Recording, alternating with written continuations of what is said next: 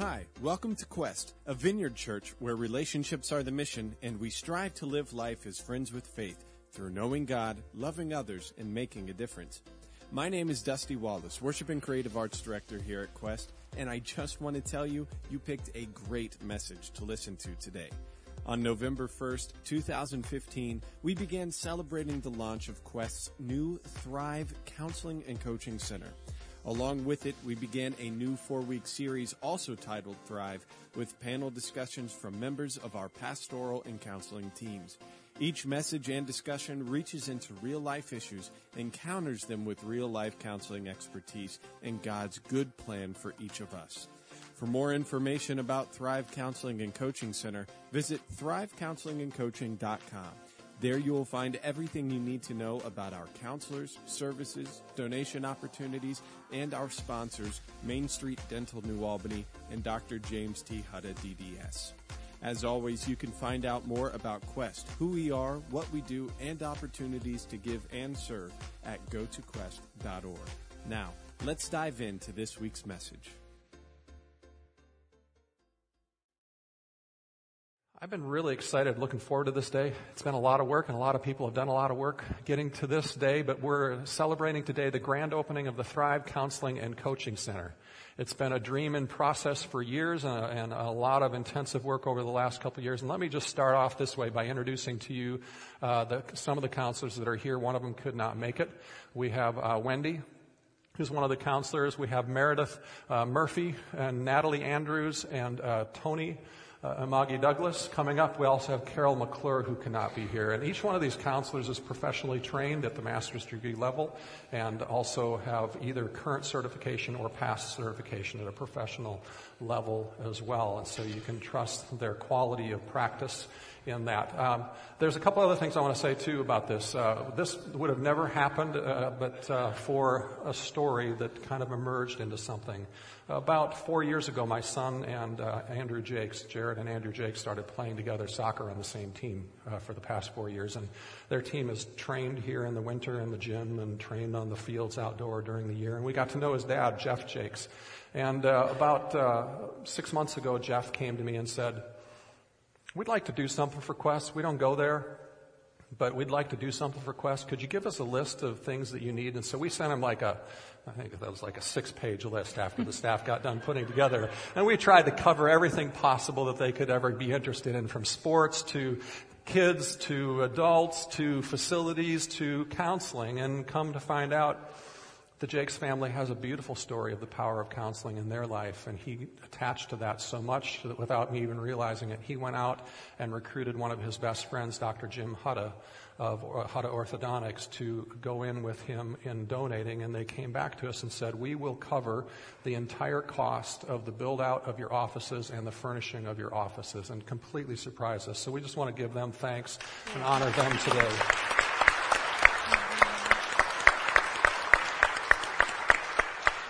They originally, Jeff Jakes, originally RSVP'd and said he was going to be here, but he emailed me on Friday saying, "I'm sorry, I'm also part of this fashion show fundraiser," and so he's one of the models, and he got called this last week and said the fitting is on Sunday morning and the practice is on Sunday morning for the show coming up, so I'm sorry I can't be there, but he wanted to be here as well this morning.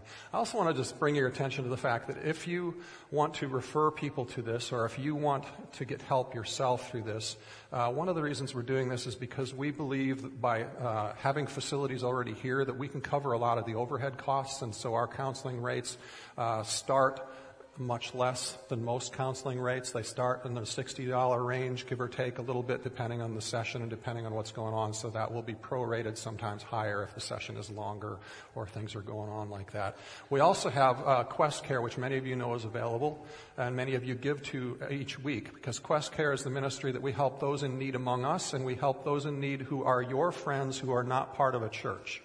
So I want to encourage you to pray for your friends who are not part of a church, because now you have another way of meeting that we can, not just paying bills and helping them with food when life is difficult or medical bills or things like that, but now you can also refer them to counseling. And if they can't afford it, there can be a Quest Care scholarship in addition to the reduced rate, and there's really no reason why anybody cannot get help right now through this, and we wanted to provide that opportunity for you and your friends who are unchurched especially to be able to have that service available to them. Great. Well, I'm just so grateful, too. It has been a long time in coming. I'm so grateful for this team that we have that have just helped birth it and make it to come to happen. I want to do a few shout-out thank yous to Greg Snowden and Tom Kingery, who made a garage look awesome. And Bob Rice, who did all the painting inside and out of the building. Samantha Drenick, who helped with her company, gave us a really great deal on all the furnishings and with the color choices. And her husband, Jared, who helped pick up the furniture. And Christine Cohen, she did a phenomenal job on the website. So if you please go just to see Christine's work and just all the details that she did in making that happen. And Naomi and Dusty put their efforts in that as well. Kristen Jensen, she did the logo. She does all sorts of stuff with graphics, made signage and all sorts of things. She's amazing. And Terry Jeffries, I would love to give a big thank you for her. She's the one that helped with the DBA, insurance ideas, legal stuff. It was just, I had no idea. Even though I've done this before in the 80s, this was more challenging this time around, for sure. And so Terry Jeffries has really been a post for us. And Ross, thank you so much. You have seen holes that I didn't know were there, and you just filled them like blowing leaves. I thank you for those things. Anyway, it's just wonderful thing. So I'm just so grateful. And I'm so grateful to be here at Quest with you guys because you're part of a community who believes that we want to live our faith in very practical ways. And the Thrive in Counseling and Coaching Center is just one of those ways. It's just one aspect of how we want to live in a way that just is really going to help not only our own selves but our community. And recently I listened to there was a college student at a forum on the Christian faith who was at UCLA, and he asked a question that I think addresses a question that we need to ask ourselves. If the transformative power of Jesus Christ is so great and it's the only way to live an abundant life and to never thirst again, how come we do not see more Christians living this transformed, abundant, Spirit-filled life? Please. That's a really good question. If you would like to give me a list of names and addresses of all the hypocrites you know, I would be happy to go and pay some visits. I think your question is a very fair one. I think, as a matter of fact, it's more than fair. I tell you, that question really challenges me. I mean, it hits me home. What is that transformative, abundant spiritual life? Where do we have that disconnect sometimes as Christians? So the question I would like for you to ask yourselves is, how would you assess yourself in living this transformed, abundant, Spirit-filled life? Am I living the kind of life that the Bible talks about and what I believe that God desires for me to live? What would those people around you, what would your kids, your friends say about how you live your life? I mean, that question also leads to another question, like what really does an abundant, transformative, Spirit-filled life look like? If someone in your family was to ask you, or somebody at your work, how would you describe an abundant life and you only had 8 words, what would you say? When we were trying to figure out the purpose for a counseling center, that was our goal. What do we believe is the life God wants us to live, and how can we help being a part of bringing that to our life, to our community, not only within Quest, but for our whole community? And that's how we came up with the name of Thrive. And it was birthed out of that Jeremiah 29:7 passage where it says that God asks us to seek for the peace and prosperity of our community. How can we help not only our church, but everyone who wants help in our community in New Albany, Westerville, Gahanna, Johnstown, etc.? How do we help them experience more emotional and healthy well-being? And the underlying belief that we have is that to be spiritually healthy requires us to be emotionally healthy. We can't have one without the other. And as we tried to be more specific in what we thought abundant life looked like, we definitely knew that we did not want to encourage a belief that the abundant life focused just on being happy, or that the goal in life was to expect that everything was just always going to be rosy or easy. Because that kind of thinking sets us up. It sets our kids up for a lot of problems. The Bible is very clear that when we're on this earth, there's going to be struggles, there's going to be problems. And for sure, some of those problems we needlessly create by our own selves, but life has challenges. So what does Jesus' invitation to live an abundant life look like here on earth? And there definitely could be more words that we could add, but we had a circle where we believe this is what abundant and thriving life looks like. And it begins with hope. We all need hope, and we know that we have hope because Jesus, and it's essential for us to learn how to grow more and more anchored in Him to experience abundance. The third thing we would put on there is resilience. And resilience refers to, like, how do we withstand stress and adversity when life's challenges come up? How well are we able to bounce back when we have setbacks, maybe personally or in our work? How well do we bounce back? Abundant life, then, fourth, has us connected in healthy relationships with others. We cannot thrive in isolation. And the last one would be, how teachable are we? Which is part of being humble, right? We seek help. We're open to feedback.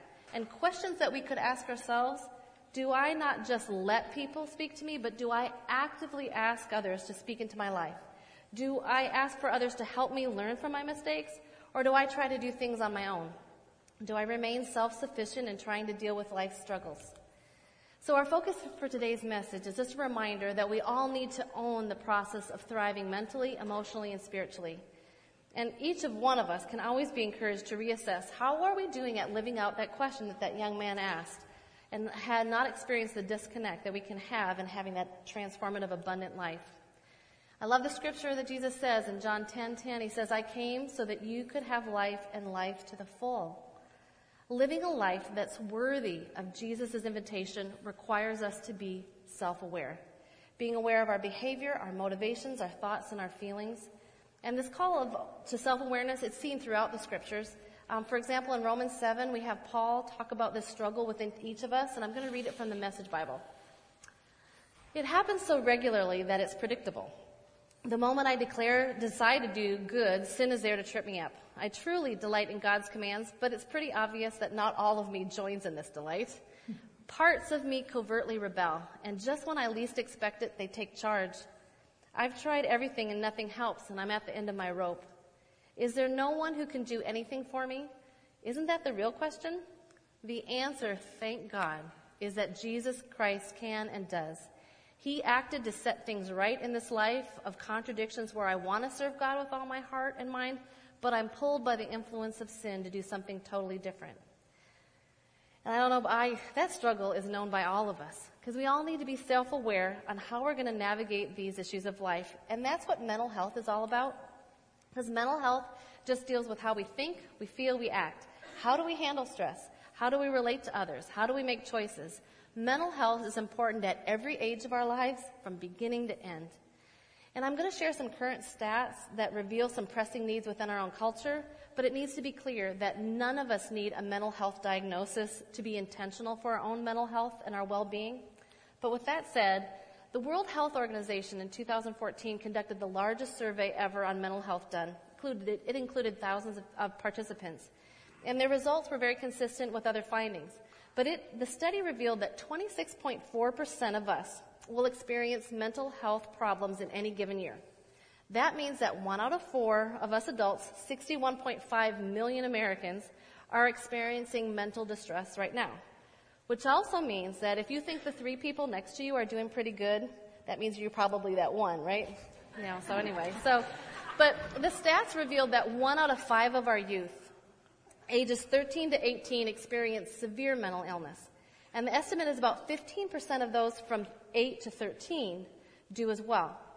And of that, 60% of the adults and 50% of the youth, 13 to 18, that were given a mental health diagnosis, 60 and 50% of them did not receive any kind of mental health services at all this last year. And these stats are not impersonal. I mean, these are you, they're your family, they're your friends, they're your coworkers, most probably your bosses. And as a church, we want to be a part of addressing and challenging those stats. We want to offer, high-quality professional services where people can get affordable mental health care. We want to help people to know all the wonderful resources that are already within our community. But even more than that, we want to be a church that is more intentional in making the church a safe place where we can talk about mental health issues and not to experience shame. That we can have relationships with one another and conversations and learning experiences where we walk together a more thriving and abundant life. And in order to have that more thriving, abundant life, we're going to have to strongly embrace the belief that thriving in life is not always feeling peaceful or joyful or never having to experience negative thoughts or feelings. Thriving is facing the difficult emotions and thoughts that we have and living life well regardless of what's going on in our lives. All of us have to tend to mental health. Just like we have to tend to our physical health, we all have physical issues, and every one of us has mental health issues.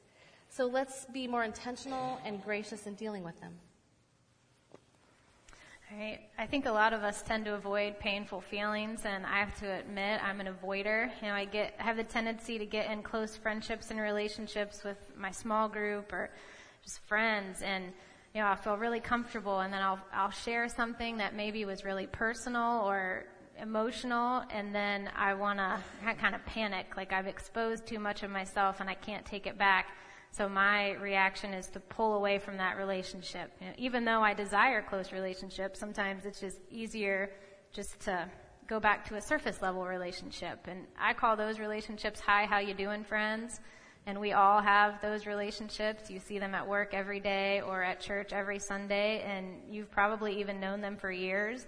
But the entire relationship consists of, hi, how you doing? Great, good, okay, thanks, have a great week.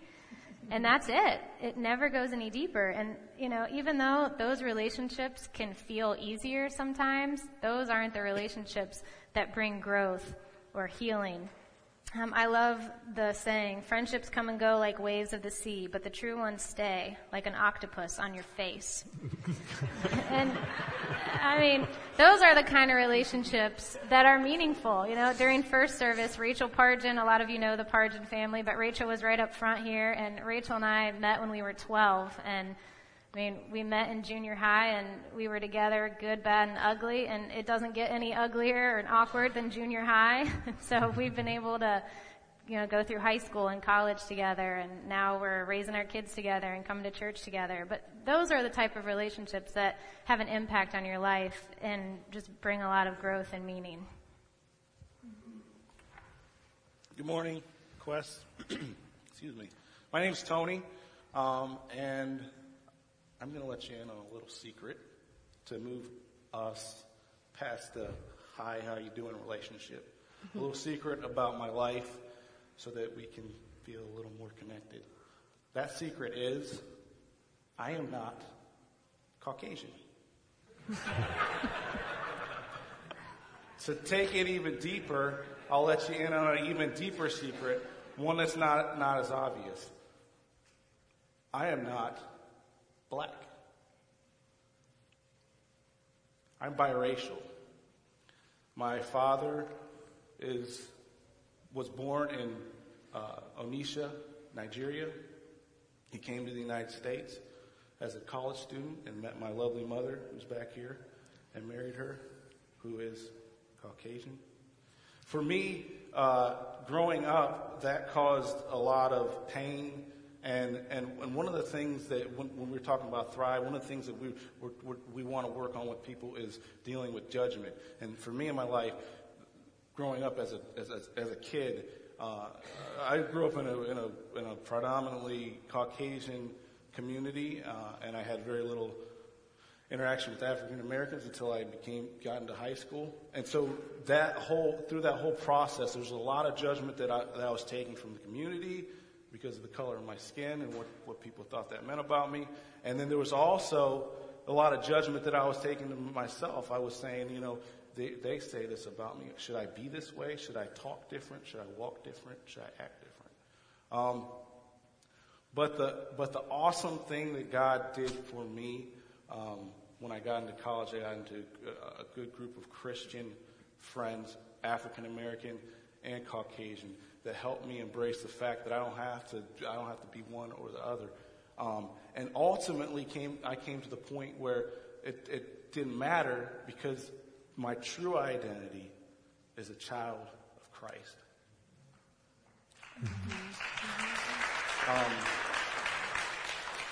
And so when I embraced that, I was okay with being a biracial child of Christ.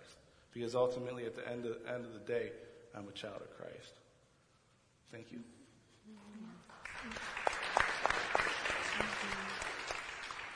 Yeah, so it's true. You know, we all go through painful emotions. We go through difficult situations.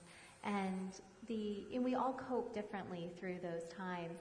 And the funny thing about the way that we do cope through that is that even if it's an unhealthy pattern, unhealthy thought, or unhealthy behavior, it works, right? It works for a while. And because otherwise we wouldn't be doing it. And, you know, that pattern is sometimes hard to change because it is reinforced by short-term positive rewards. And in my life, you know, I was always reinforced by pleasing others and making others happy by my performance. You know, I did well in school, and I did well at work, I did well in athletics, and it made me an easy child. And I loved that my parents were so proud of me for that. And it made me, you know, an easy student and an easy employee. You know, I loved making my boss look good. I loved everything, you know, in order, and I loved making people feel proud. And I would try hard and harder and harder and harder to keep up that, you know, response. And while, you know, some of those things aren't bad in themselves, you know, my motivation behind it was unhealthy because my motivation was, you know, the praise of others. My identity was formed in how people thought of me. And, you know, for a while, though, it all worked. You know, I kept doing it. And eventually, though, it just becomes exhausting. You know, you get tired of trying so hard. Sometimes, you know, you don't get the appreciation after trying and perfecting all the details and things. And sometimes you do, and it's just not rewarding anymore. And, you know, what I've learned about, you know, perfectionism is that it's really a way to cope with just how imperfect we feel. You know, it is a way to avoid those feelings of feeling insecure. And for me, it definitely was a way to avoid showing my realness, you know, to show that I make mistakes and that I am imperfect. And fortunately, or, you know, unfortunately, depending on how you look at it, is that our unhealthy behaviors and ways of thinking are often pretty clear to others around us, even when we think that we're hiding or masking them ourselves. And I've been blessed to have people in my life hold me accountable when I have got onto a not helpful way of thinking or acting. You know, I've had people tell me in very loving and truthful ways that I'm doing things for the wrong reasons. You know, that as perfect as I am and getting the details right and having this great outcome, you know, I'm missing the big picture. You know, I'm missing things like love and patience and grace for myself. And the fact that God's in control, that I don't have to be in charge of every detail for it to work out okay, you know, that I wasn't in control. And to also, you know, just learn to take risks, you know, learn to be present, you know, and be there for, you know, what God wants me to do, but be willing to, you know, personally take a risk. And, you know, I've been fortunate that others have been able to help me see that, and I still need others to help me, you know, check in with me here and there when I need it as well. You know, and I've also had to start with really just accepting the fact that I might fail or that I might disappoint somebody. And, you know, I still believe in doing my best with the gifts that God gave me, but I also realize that, you know, He made me an imperfect person. He, you know, knows who I am. He loves me anyways, and I just need to do, you know, my best. And so when I find myself kind of getting off track, you know, I refocus my intent. You know, something that even just happened today as they were miking us up. They said that, you know, we'll be mute to the congregation, but that the sound booth or Dusty might be able to hear us. And immediately I wanted to not sing because I have a really bad voice. and I was like, should I take it off? Should I unplug it? What should I do? Should I cover it? And I had to rethink and think, okay, I'm not here to sound good to the professionals who know how to sing, you know, or the sound booth. You know, I'm here to praise God and worship God, and that should be my goal. So I practice a lot, and And that's just how I'm trying to, live more intentionally and, just grow and thrive myself. She actually said when we were talking about this, sorry, I didn't say this first service. She actually said, my struggle with perfectionism, I tried to be perfectly not perfect. I just tried to be more perfect at not being perfect. You've heard several stories. Let me tell you one more, and then I'm going to ask you a question that I really want you to think about, and those is really the focus today. All of us go through these high output seasons of our life or times of our life. Maybe it's a busy season. Maybe it's just a busy day. Or maybe it's just the fact that many of you are dedicated kids today to the Lord, and the fact of the matter is you are in a very, very busy, tiring, lack of sleep time period of your life. And the reality is, for most of us, when we experience those times, there's this natural, varying level of depression that we will feel. It's very natural, right? I've told you before, I had a really severe bout with depression for 4 years, many years ago, and since then I've had several mild, shorter-term time periods where I've dealt with it. And as I get a longer history, which is code for I'm getting old, I'm a little better at assessing when my emotional and physical tank is getting low, and that's beginning to set in, and I get to start to catch that depression coming on sooner. In May of this year, I sensed my tank getting low, and I sensed that depression beginning to come on again. And I responded like I normally do in that time. I ran more. I slept more regularly. I managed my schedule better. I ate better. I protected my personal time a little better and my personal devotional time a little bit better. But for some reason this time around, I wasn't getting the same bounce back I normally get. Normally I just do that in a week or so. I'm feeling great. That's all good, and I just try to keep the habits up until I let them down again. Well, we'd come to August, and my family and I, right before we took our kids to college, went to see our favorite comedian, Tim Hawkins. And the whole night we're sitting there, and I'm just kind of going, that was really funny. He really set that joke up really well. And that was about the level of my response. And I started going, man, I guess I'm really dealing with this kind of disconnected, numb, kind of mild, low-grade depression. Wendy and I started talking about it more explicitly, and I started asking questions. Is this biological, something related to getting older? Is this just what am I not coping well with? And we weren't seeming to get answers, so I sought help from someone who they spend their entire life studying this stuff and their entire life focused on helping people do this. I spent time with a counselor. I'm actually still seeing that counselor, and I've been discovering another layer of growth that I need to take because I'm a pretty strong introvert in a job that requires many extroverted activities. And I've just discovered that I need to figure out another better layer in my own life of taking care of who I am. Now, we've all told some stories about ourselves, except for Wendy. She got out today. I don't know how she got out of telling a personal story today, but she'll tell you. Week three. She gets week three. But I want to invite all of us to one question this morning, specifically thinking about you now. How do you look at and how do you interpret negative emotions and negative thoughts you struggle with on a regular basis? What meaning do you give them to yourself?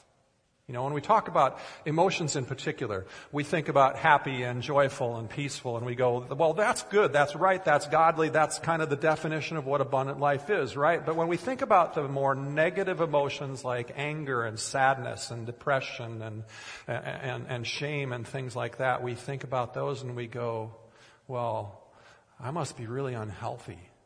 I must be weak. I must be a failure, and we kind of tend to think I'm ashamed of these feelings and I need to hide these feelings, so otherwise people will really know how weak I am. Now, certainly God desires that if we live an abundant life, we more consistently, on a more consistent basis, find ourselves living in this place of peace and joy and contentment. He doesn't want us stuck in anxiety and depression and anger. But to categorize those negative feelings as unhealthy, as ungodly, as in opposition to what the Bible teaches is completely wrong. Because the Bible teaches those emotions are also created by God and given to us as gifts. They're feelings that are like signposts that point to what's going on in us and around us. It's one of the reasons we talk in business today of emotional intelligence, isn't it? And let me just take an aside right now. In 2 weeks on Saturday, the 14th, we're going to actually, Natalie and Meredith are actually going to be doing facilitating a seminar called Emotion Coaching. It's for you parents to go to and learn. And if you're even a parent of older kids out of the house, this is going to be good for you. How do we as parents relate to our kids in a way that builds really healthy emotional intelligence? It's really, really well done material. It's just going to be a short one-time investment on a Saturday morning. And you can sign up either online at thrivecounselingandcoaching.com or you can sign up. Actually, I found out between services we also have a sign up in the lobby. So you could sign up and be a part of that in a week and a half from now. But let's think about this more, emotions, these signs that we have for us. I mean, we love the signs of fun and delight that come along. But those negative ones that we feel or we categorize as negative are really warnings and instructional signs to us about life's journey, that we need to understand this situation. We need to figure out what's going on in the moment. You see, if we don't learn to pay attention and reinterpret what those negative emotions are in our life into something more positive, we live our lives kind of like driving a family van at high speeds on the mountain at night with no headlights and no signs of sharp dead corners. It's like living our life emotionally. We live our lives all too often as an accident waiting to happen because we just keep going. And we struggle with that sometimes because we see scriptures like this from God where God says to us, do not be anxious. In Philippians 4:6, he says, do not be anxious about anything. And there's this command. But in that very command, there's also an acknowledgement that we don't always look at. There's an acknowledgement by God that anxious feeling is there. He's acknowledging the presence of it. And it's not that he's saying to us this feeling in and of itself of anxiousness is wrong, it's unhealthy, it's a failure of strength. Rather, he's saying this is a feeling I want you to pay attention to, and I want you to respond to me in regard to this feeling. Let's read the whole command that Jesus says. He says, do not be anxious about anything, but in every situation, by prayer and petition, with thanksgiving, present your requests to God. See, God wants us to face all those feelings we categorize as negative. He wants us to talk about them, to examine them with others and with Him. Yet we tend to face those things of depression and anxiety or anger, and we want to just avoid. We want to escape from them. So we play a game, we watch TV, we eat, the list could go on. There's lots of things we do. See, Wendy said already before that abundant life is not the absence of those feelings, which is how we often interpret it. It's rather how we face those feelings well. And that's actually what Romans 5 teaches us. If we look at Romans 5, it reads it this way. It says, therefore, since we have been justified through faith, we have peace with God through the Lord Jesus Christ, through whom we have gained access by faith into this grace in which we now stand. And we boast in the hope of the glory of God. Now that's the background. And what it's saying to us is we live, when we're followers of Jesus, completely forgiven, completely secure. We can face anything without shame, without humiliation, without the fear of rejection. And then Paul goes on to drive home the point we're really trying to make today, and he says this. He says, not only so, but we also glory in our sufferings. We face challenging emotions and challenging thoughts and circumstances with a new kind of anticipation, glorying in these God-given road signs. Because, he goes on, we know that suffering produces perseverance. These warning signs aren't signs of weakness. They're signs pointing us to strength and safety if we'll pay attention to them. And perseverance brings character. See, facing these things we say are negative and we try to avoid brings understanding, brings healing, brings growth, brings character, and brings hope. And it says that. It says, and character brings hope, and hope does not put us to shame, because God's love has been poured out into our hearts through the Holy Spirit, who has been given to us. See, the way to thrive is not to believe that thriving is about no problems and always joy and always peace. The way to thrive is found in facing these things, in persevering, in growth, in finding a hope that does not disappoint because it's not situationally based upon our circumstances or our hormones that day or our aging process that day. Thriving starts by reinterpreting these negative feelings so that they become our friends. When we sense depression or anger, those feelings become our friends instead of the enemies and the monsters that we need to avoid. They become these helpful, welcome warning signs. Sharp curve ahead that we need to press into to find understanding, healing, growth, and hope. And these are ideas that even kids can relate to. There was this kids movie that came out a couple years ago, and it has a very popular song that you've heard hundreds of times if you've been around kids at all.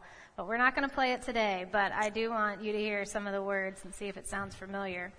There's a kingdom of isolation, and it looks like I'm the queen. Anybody know where we're going yet? Yes, all right. Don't let them in. Don't let them see. Be the good girl you always have to be. It is really hard to read these words without singing them. So You can do it. Just do it. That's all right. Conceal. Don't feel. Don't let them know. And it's just talking about hiding behind the facade of just smiling and hiding and pretending that everything's great. But if you've seen Frozen, you know that the Snow Queen Elsa, she didn't hide, did she? What happened? What did she do?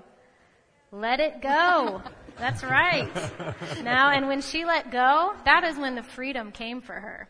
So can we let go and be real with our feelings and our relationships and really feel the pain? Because sometimes when we allow ourselves to feel that pain, that's when God can bring freedom and healing for us. And it doesn't just bring that for ourselves, it also brings it for those in relationship with us. There might be someone in your life that needs to see you walk through something painful before they're able to get enough strength to be able to walk through that themselves. But the times in my life that I felt the true pain, those are the times that I've been able to throw out all the distractions and just focus solely on God and just have complete reliance and trust on Him. Because, when you are at that point where you are just desperate for God, nothing else matters. You don't care about traffic or if the cable guy was 2 hours late, the Starbucks line was too long. When you are truly desperate for God, that's all that matters to you. And I think at times God needs us to get to that point so that we're able to just focus completely on Him. He has our attention and He can help guide us to where we're going. The last 2.5 years, my husband and I have been fighting our way through this adoption process. We're adopting a little boy in China, and I've been able to feel every emotion possible: excitement, sadness, anger, joy, pain, and a lot of times all on the same day. And by feeling all those emotions, that's what's allowed me to just lay my life out and say, okay, God, whatever you want to do in this situation, do it, because there's nothing that I can do on my own that is even going to come close to what you already have planned for me.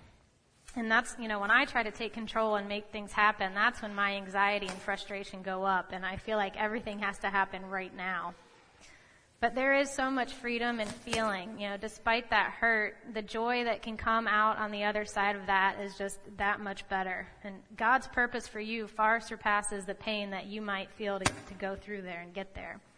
So let's stop being afraid to feel sad or angry or hurt, and press into the feelings that we usually want to flee from, because that's when God can bring healing. Galatians 6:2 says, carry each other's burdens. How are we going to carry each other's burdens if we don't know what they are? We're hiding them from each other and acting like everything's perfect.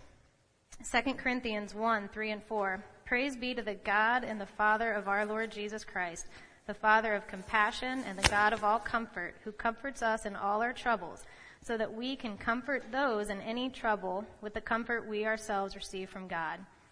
So here I just think, we really need to be about the real, meaningful relationships and allowing ourselves to feel those painful feelings. And that's what can lead us to a thriving, abundant life. It's not a perfect life. It's not always a happy life. But it's a life that's following after God no matter what our circumstance. And that happens in relationship together. Because, like we've been saying throughout this message, we can't thrive in isolation.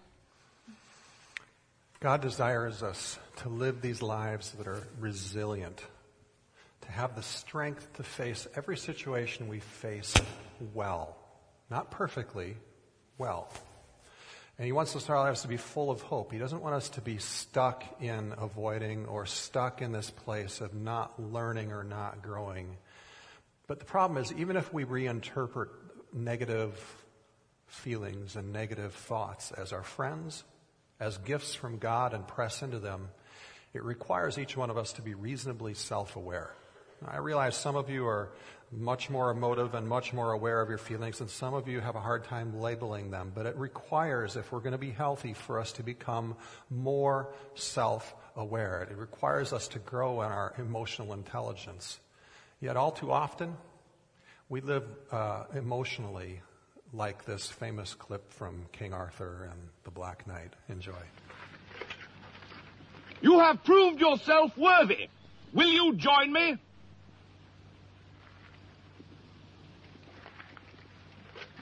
You make me sad.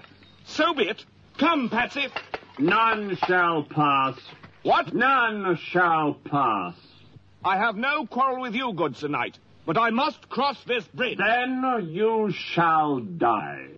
I command you, as King of the Britons, to stand aside. I move for no man. So be it.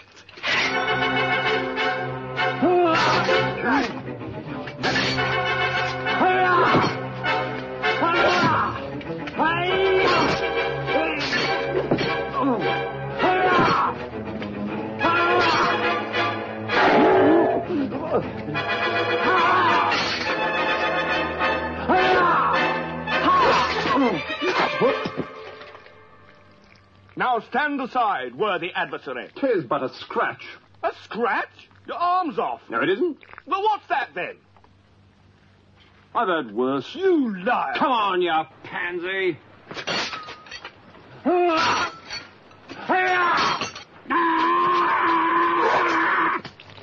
Victory is mine. We thank thee, Lord, that in thy mercy... Come on, then. What? How about you? You are indeed brave, Sir Knight, but the fight is mine. Oh, had enough, eh? Look, you stupid you've got no arms left. Yes, I have. Look! It's just a flesh wound. Look, stop that! Chicken! Chicken! Look, I'll have your leg. Right! Right, I'll do you for that. You what? Come here. What are you going to do, bleed on me? I'm invincible! You're a loony. The Black Knight always triumphs! How about you? Come on, then. Oh. All right, we'll call it a draw. Come, Patsy. Oh, I see. Running away, eh? You yellow come back here and take what's coming to you. I'll bite your legs off. That's a classic Monty Python, isn't it? How many times, though, do we live emotionally like the Black Knight? Seriously. We just keep going through life. We keep gutting it up. We keep avoiding. We just keep pressing on because that's what strength is, because it's only a flesh wound. It's only a flesh wound. The invitation today for us is to, rather than live like that, rather than push away these things that we categorize as negative thoughts, negative emotions, painful things to face, that we become curious about them, these feelings and thoughts we have, that we press into them. Even though they're uncomfortable, they can be confusing, they can be ugly, they can be painful. And if we acknowledge our need of support in even facing them, we'll thrive so much better, because we can't thrive in isolation. We can't do this on our own. The Black Knight was both self-sufficient and completely unaware of what was going on around him. You see, if we feel hopelessly, we ask the question, are we willing, we have to ask ourselves, are we willing to suffer? Are we willing to do the hard work? Are we willing to face these painful, scary feelings, thoughts, emotions that we have? Are we willing to do the work of suffering, to find the hope, to find the healing, to find that we can actually thrive better when we face them. Let's pray. Lord, I ask that your Spirit would come to us each right now. Because, Lord, some of us are that one. We looked at the three next to us and we realize we are that one. We are struggling right now. We're dealing with whatever it is, whether it's depression or anxiety or fear or whatever it is. And Lord, we've been dealing with it for a while. And it hasn't seemed to have gotten better. Lord, I pray that you'd come to each one who that's a description of right now by your Spirit, and that you would just bring this sense of hope that we would be able to look at these feelings differently and see them as gifts from you rather than need to avoid them. And Lord, that you would teach us to be good at pressing into them so that your Spirit can speak to us, that we talk to you about them, we talk to our friends about them, that we can learn and understand the warning that's going on and understand how you want to bring healing and life to us.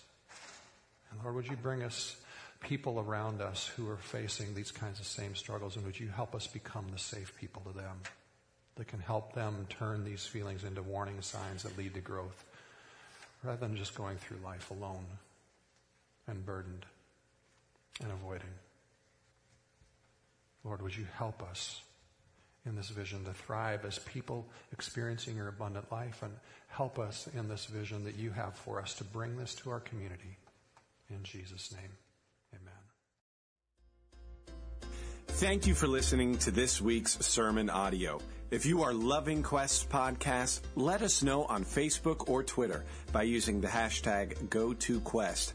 For more information about Quest, who we are and what we do, or if you would like to help support Quest financially, please visit us at gotoquest.org. That's GOTO Quest.org.